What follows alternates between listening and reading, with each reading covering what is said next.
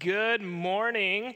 As Pastor Nate talked about, so my name's Kevin. I am the pastor of student ministries here at Great Oaks Church. And I am excited to be preaching to you, bringing you God's word, even though it's not necessarily how I hoped it would be and without anyone in the room. But I hope that you're doing well in preaching, being able to preach through the screen. So I'm going to be building off of Pastor Nate's sermon last week. And if you missed it, I encourage you to go to our website to check it out. He talked about Nehemiah, the first chapter of Nehemiah, and we're going to be just building on that. And so I'm going to be in Nehemiah 2 in our new series called Rebuilding. And I want to start out by asking you a question. Have you ever been so nervous about a conversation that you were like scared or anxious? You had that like pit in your stomach feeling, your blood pressure rises, maybe you start sweating about it. Or maybe it might be someone with like your wife or your spouse, or it might be with someone, a doctor, a coworker, a friend. It might be the dreaded DTR, right, the define the relationship conversation. We've all been there, of course, that's part of life. And for me, I'm an internal processor, which means it takes me time to sometimes process information, and I have to kind of think about it, which means sometimes I feel things that I don't really have words to describe yet. And so in my house, I can kind of be kind of crabby and grumpy, and we call that Grumpy Gills Mills.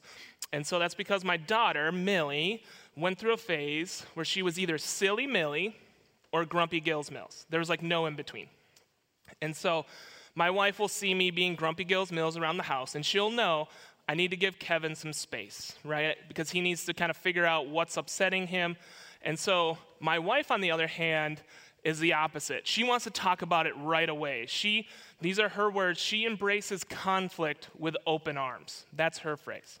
And so we learned early in our marriage that sometimes those conversations didn't go well. And I don't know if you're like me, but sometimes we've learned to kind of adapt, and that there's been a couple times where I've had to take like even a few days to kind of come back and have that conversation with her. And so I remember one time where I was super nervous because I knew what was bothering me. I knew that we were in rough financial shape, and I had to talk to my wife about that.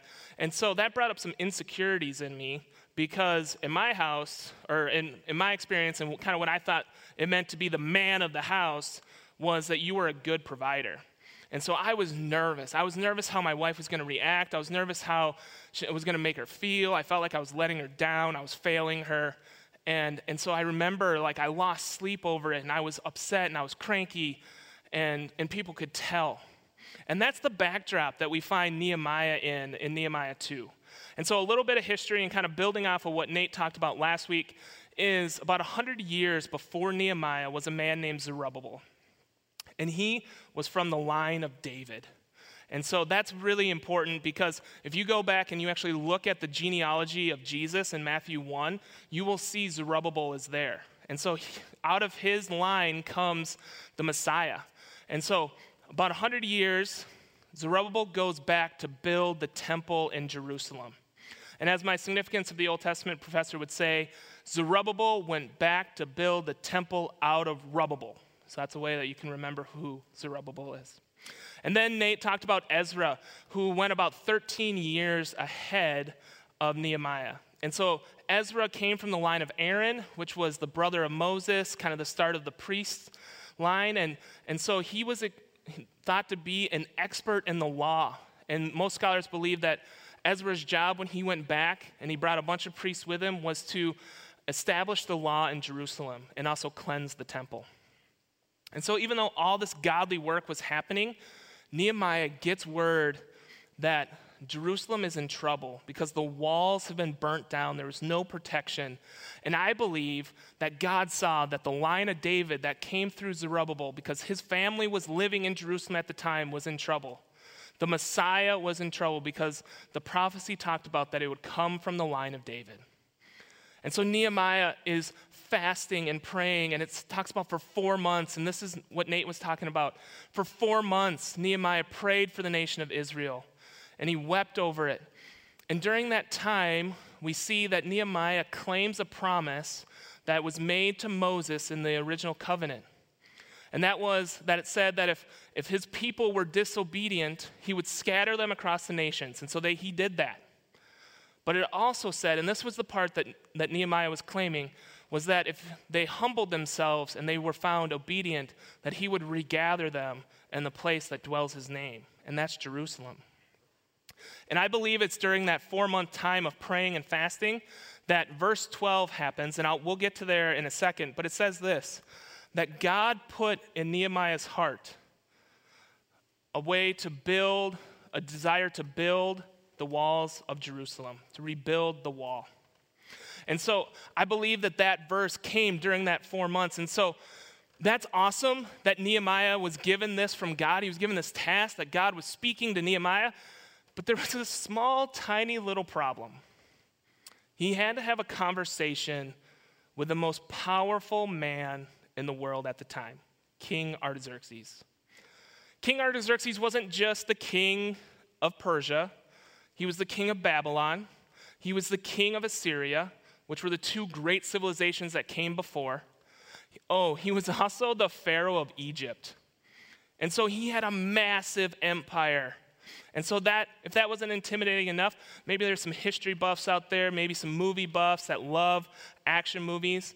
And so there was a movie called 300, where King Leonidas stands up with his 300 Spartans, right, to this man right here. And we have that epic saying where he goes, "This is Sparta!"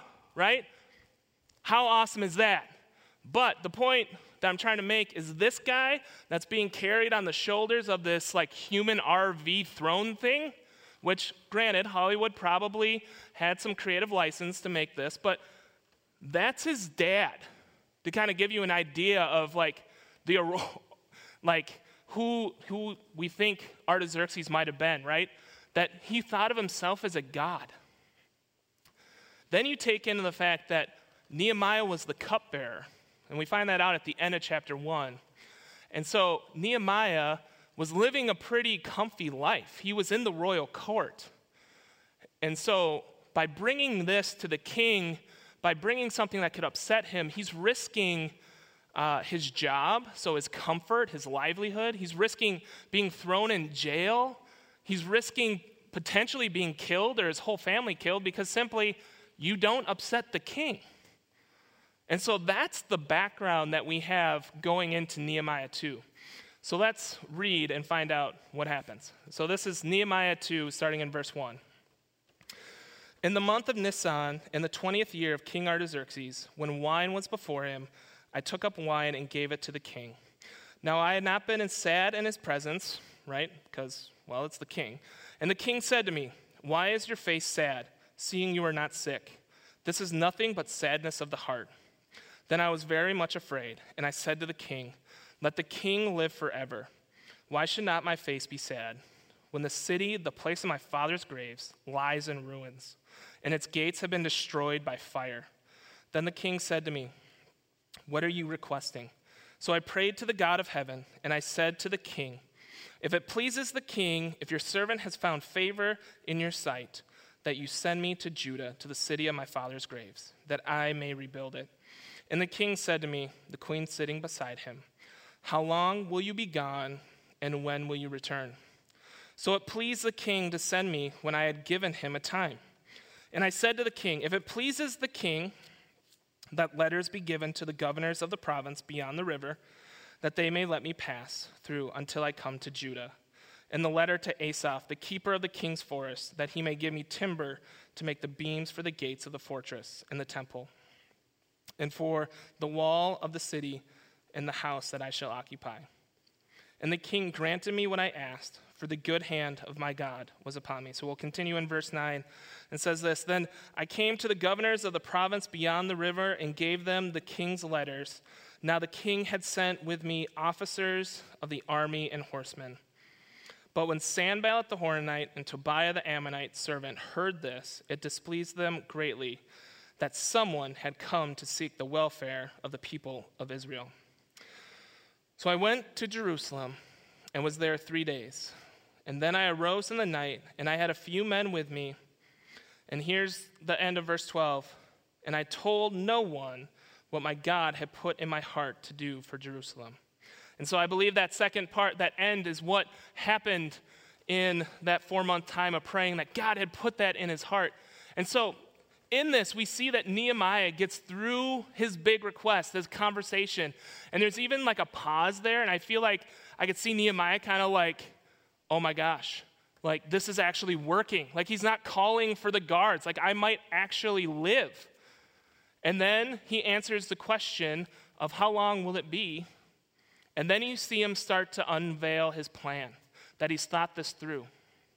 And so he addresses previous failures, because we know that there was a previous attempt to rebuild the wall, but it was stopped because the governors of the province beyond the river had written to King Artaxerxes telling him that Jerusalem is a rebellious city and that it will rebel against you, and if you allow it, you will lose out on your taxes and money and loyalty.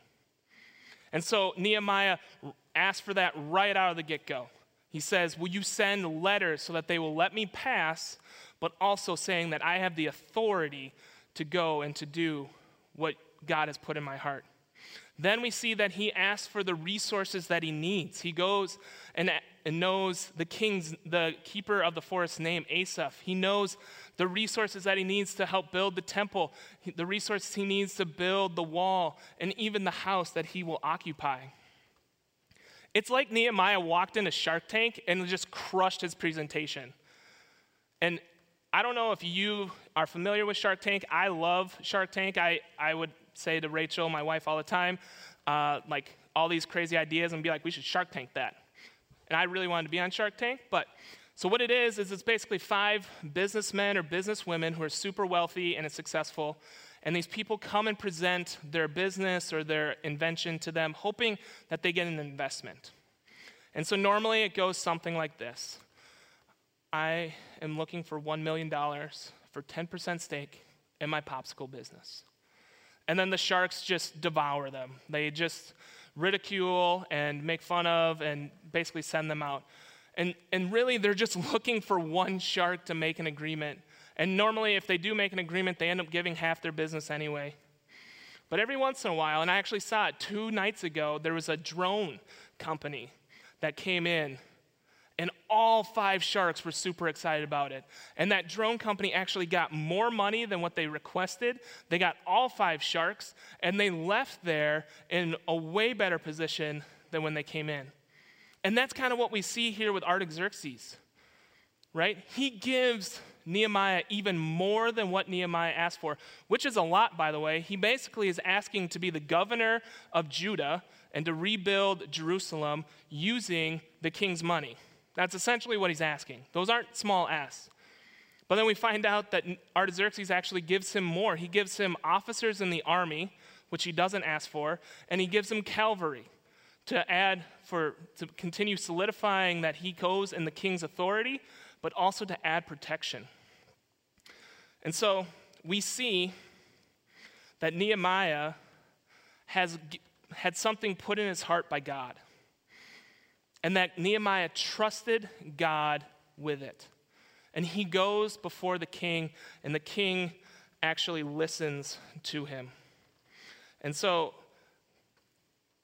God makes a way for his will to be accomplished.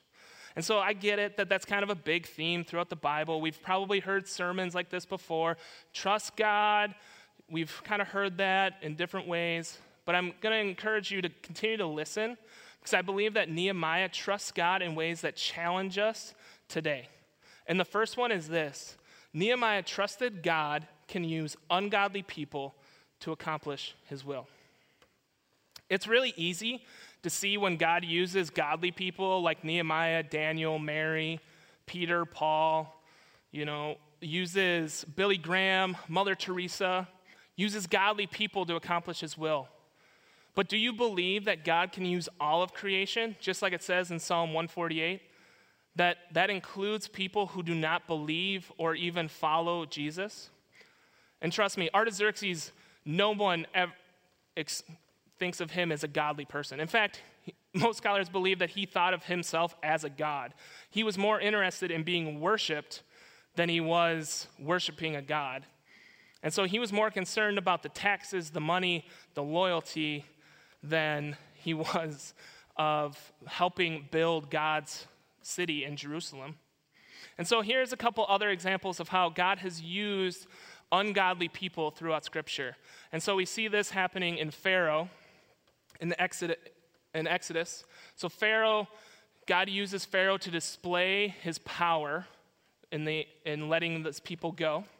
And then we also have Balaam. And so you may remember the story of Balaam and the talking donkey. And so a king basically hires Balaam to go and to curse the nation of Israel when they're wandering around in the wilderness. And God moves in a mighty way, and Balaam actually ends up blessing them 3 times over. And then there's Cyrus, who ends up conquering Babylon, which allows the people to start to go back to Jerusalem, which leads to us today of talking about Nehemiah rebuilding the wall, because Cyrus conquered Babylon. And then here's 2 New Testament references for you. God uses Caesar to issue the census, which allows, or basically forces Mary and Joseph to go to Bethlehem, thus fulfilling the prophecy that the Messiah would come and be born out of the town of Bethlehem. So God used Caesar to make that happen. And the last one would be using 2 Roman centurions to save Paul's life in Acts. And so what about us? Do we believe that God can use not only the godly, but also the ungodly to accomplish his will? Do we believe that God can move through our family, through our neighbors, through our coworkers, and even move through those who he's called us to submit under? And that leads me to my second point, is this, that God and Nehemiah trusted that God is the one who places those in authority over us. And we see this in this text with Nehemiah. Nehemiah respects the authority of Artaxerxes. It says in verse 2 that he is scared, he is nervous because he knows the power and the authority Artaxerxes has. And then we also see in verse 3 that he is loyal to Artaxerxes. He says, "Let the king live forever." And we also know that on some level that Artaxerxes had respect and trust in Nehemiah, making him his cupbearer. Because that's essentially the whole role, is that the king trusts you to not poison him or to not allow him to be poisoned. And so there was some level of respect that Artaxerxes had for Nehemiah.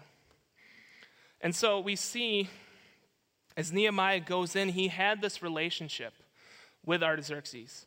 And so he doesn't just go in and basically say, you know what, my God has given me a task, so forget you because you don't believe in my God. And so I'm going to just go and assume that he's going to do it. No. Nehemiah goes in because he knows he has a relationship and he trusts that God is the one who put Artaxerxes in his position. And so Nehemiah goes in with a plan to work with Artaxerxes. And he answers the question that Artaxerxes has. And we see in Scripture that he has basically one question. How long is it going to take? When are you going to be back? But I don't think it's as innocent as it maybe comes across or it sounds. Because I think that Artaxerxes is basically asking him, do you have a plan? And does your plan include being loyal to me? And so many of you may have watched Hamilton on Disney Plus, or maybe you saw it at Broadway, or maybe in theaters around the country. I think it's very similar to King George in the musical Hamilton. And so King George was the king of England during the Revolutionary War. And so in the musical Hamilton, King George is kind of the comedic relief, and he sings a song entitled "You'll Be Back." And in the song, King George talks about, or sings about, that they had an arrangement and that he trusted them to honor that arrangement and that they will become loyal to him and he will make them loyal in various humorous ways.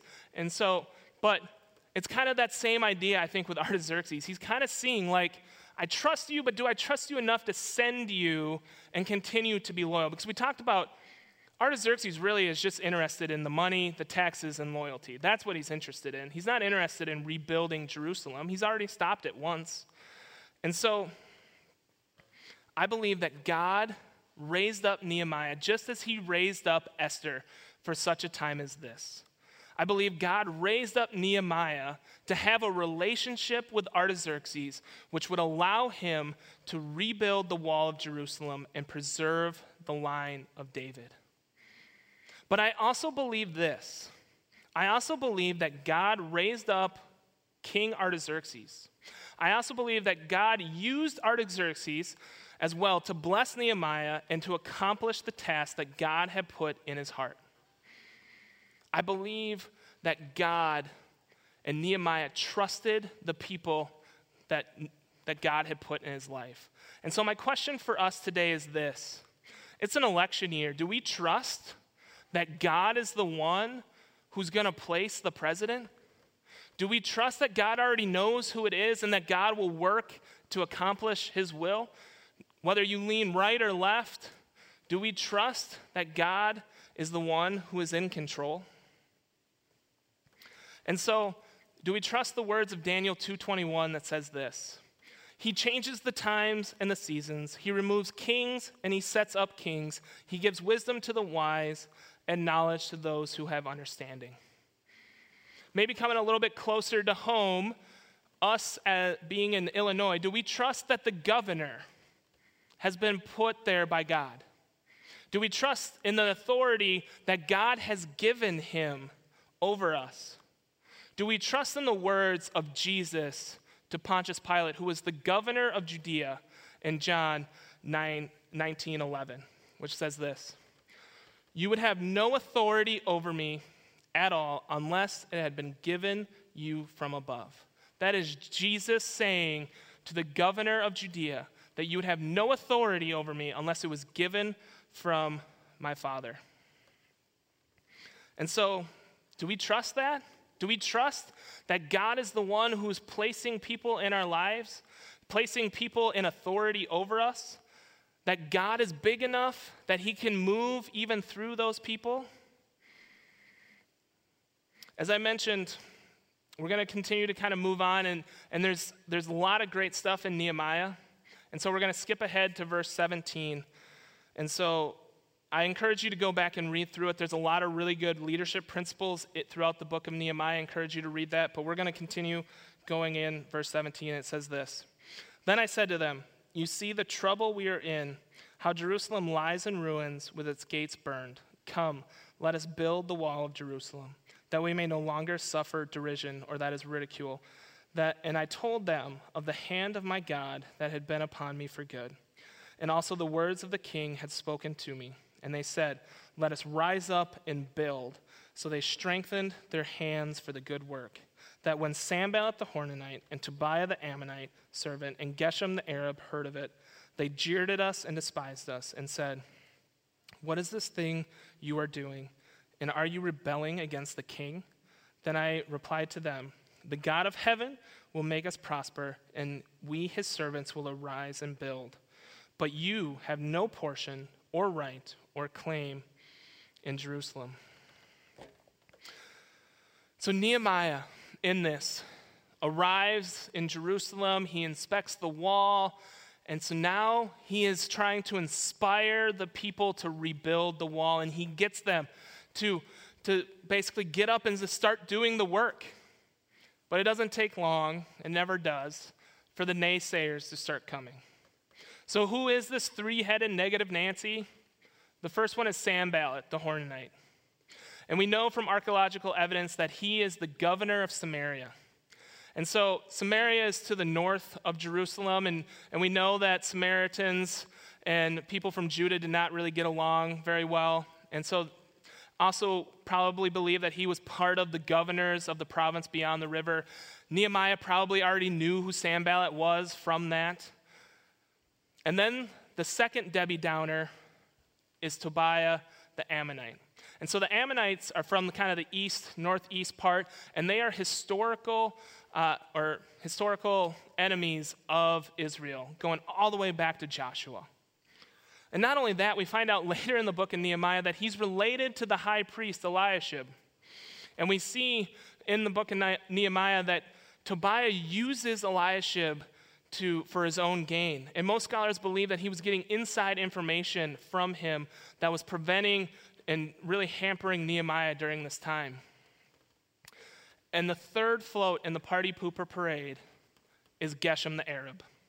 And so we don't know a lot about Geshem, except for that believe that he comes from kind of the southeast of Jerusalem, and probably a governor there. And so you see that kind of it's the three people that really kind of surround Jerusalem. And so these three spoiled sports did not want to see Jerusalem rebuilt. They did not want to see the people of God succeed. They did not want to see them be able to fortify their city, most likely because they were the ones benefiting from them. They were probably the reason why Nehemiah heard that his people were suffering and were in trouble. And so, which leads me to my third point of this, is that God has a plan for your life even if the naysayers don't see it. And so Tobiah, Sanballat, Geshem, they didn't see what God's plan was. And Nehemiah quickly identifies that they were not interested in helping build what God was trying to do. They were more interested in tearing down and keeping God, what God's plan was, away from happening. And so Nehemiah addresses that right away. He tells them that you have no right, you have no claim, no purpose here in Jerusalem. And so he doesn't entertain them. He doesn't go and argue with them. He doesn't go on his keyboard and start bashing them back and forth over the internet, if it existed. He doesn't go back and he's not texting back and forth. He doesn't keep going and interacting. He simply identifies them, throws them aside, and moves along to inspiring the people that are there to do the work. And I want to clarify something real quick.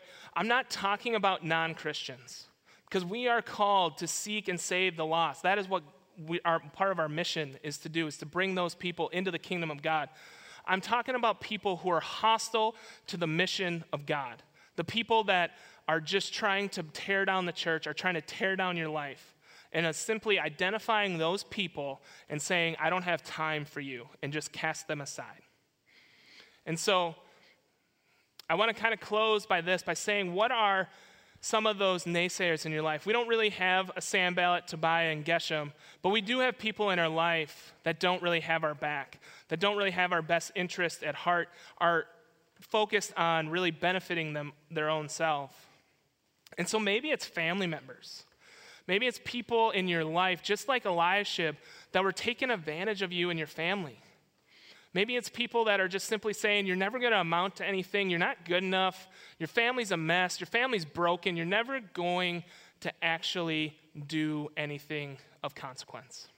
So maybe you need to claim Romans 8:31, the passage that says this, when then shall we say these things? If God is for us, who can be against us? Maybe it's a supervisor at work, or just your career. People saying, you're not qualified, you're not good enough, you're not smart enough, you're not skilled, you don't have any education, you don't have the right education, you don't have enough education. Maybe it's people saying you don't have experience, you don't have the 3 to 5 experiences needed to do this. So maybe you need to trust in Ephesians 2:10, which says that you are God's workmanship, created in Christ Jesus for good works, which God prepared beforehand, we should walk in them. And so maybe the career that you thought you were going to go into, maybe the company is not what God created and it has been preparing you to do.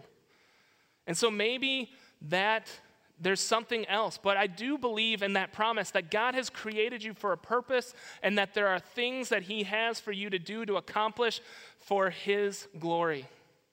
And maybe it's your friends. Maybe it's people who constantly are holding you back and saying, you remember that dumb mistake you made when you were in high school?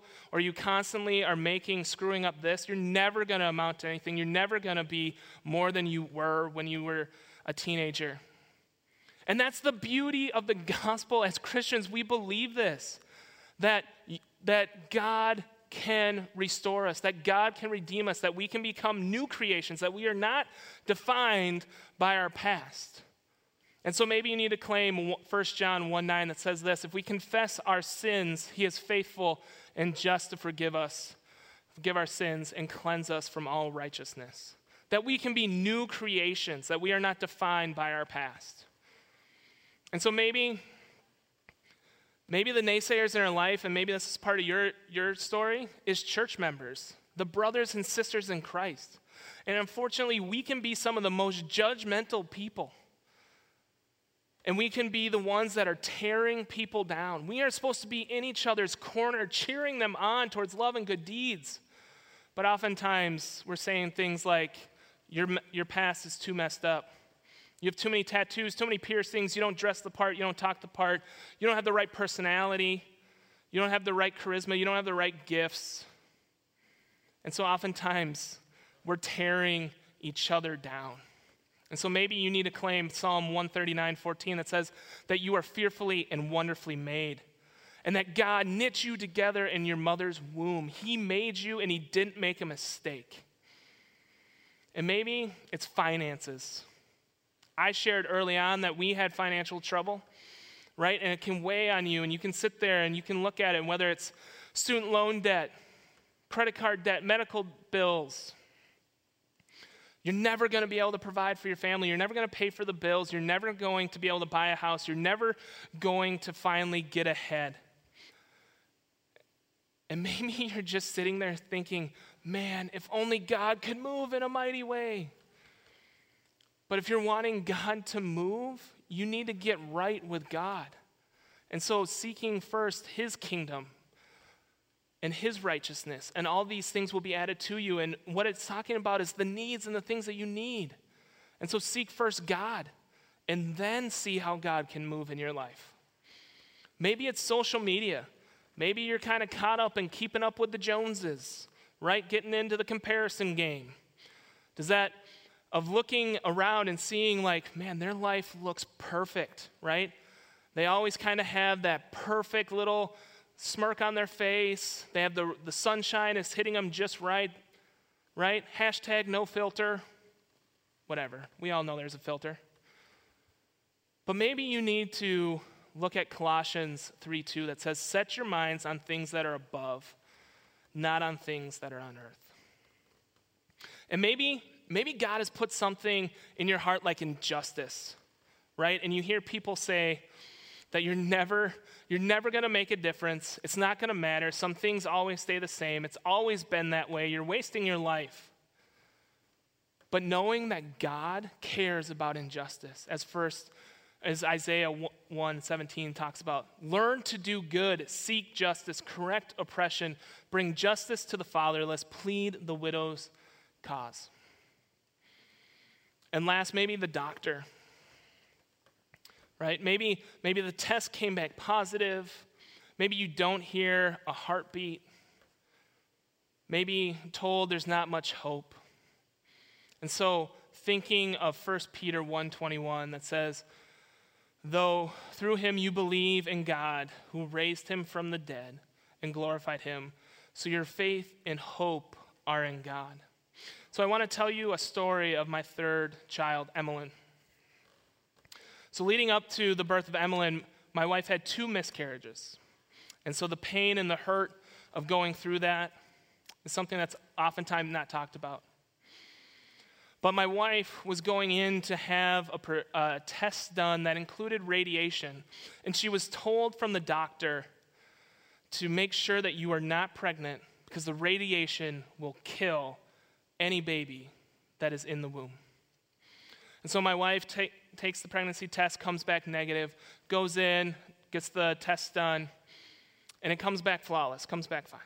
But Rachel had this feeling that she was pregnant. And so a couple weeks go by, and she has this feeling again, so she takes a test and finds out that the test comes back positive, and then was able to determine that she was about 2 months pregnant when she had that test done.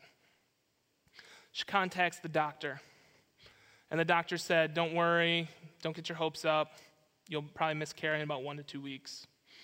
And so 2 weeks go by, and my wife doesn't miscarry.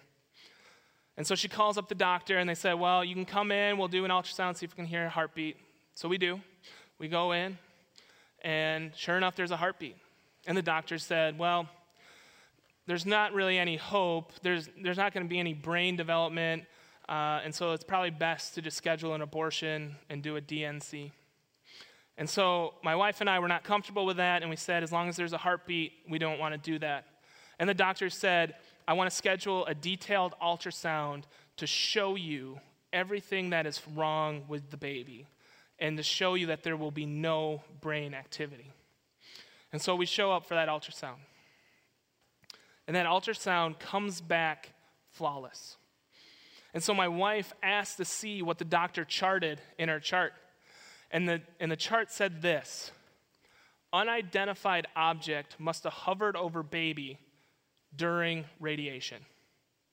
So we fast forward to the birth, and there are several specialists in the room to see the birth of Emmeline because they want to see what this medical miracle looks like, right? Does Emmeline come out healthy, or is something all messed up? And so there's all kinds of specialists in the room.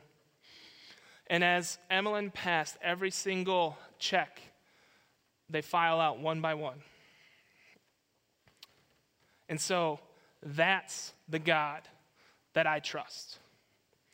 The God, when medical professionals say there is no hope, that my hope is in the Lord. That when there looks to be no way, God can make a way. And that's the God that Nehemiah trusted his life to.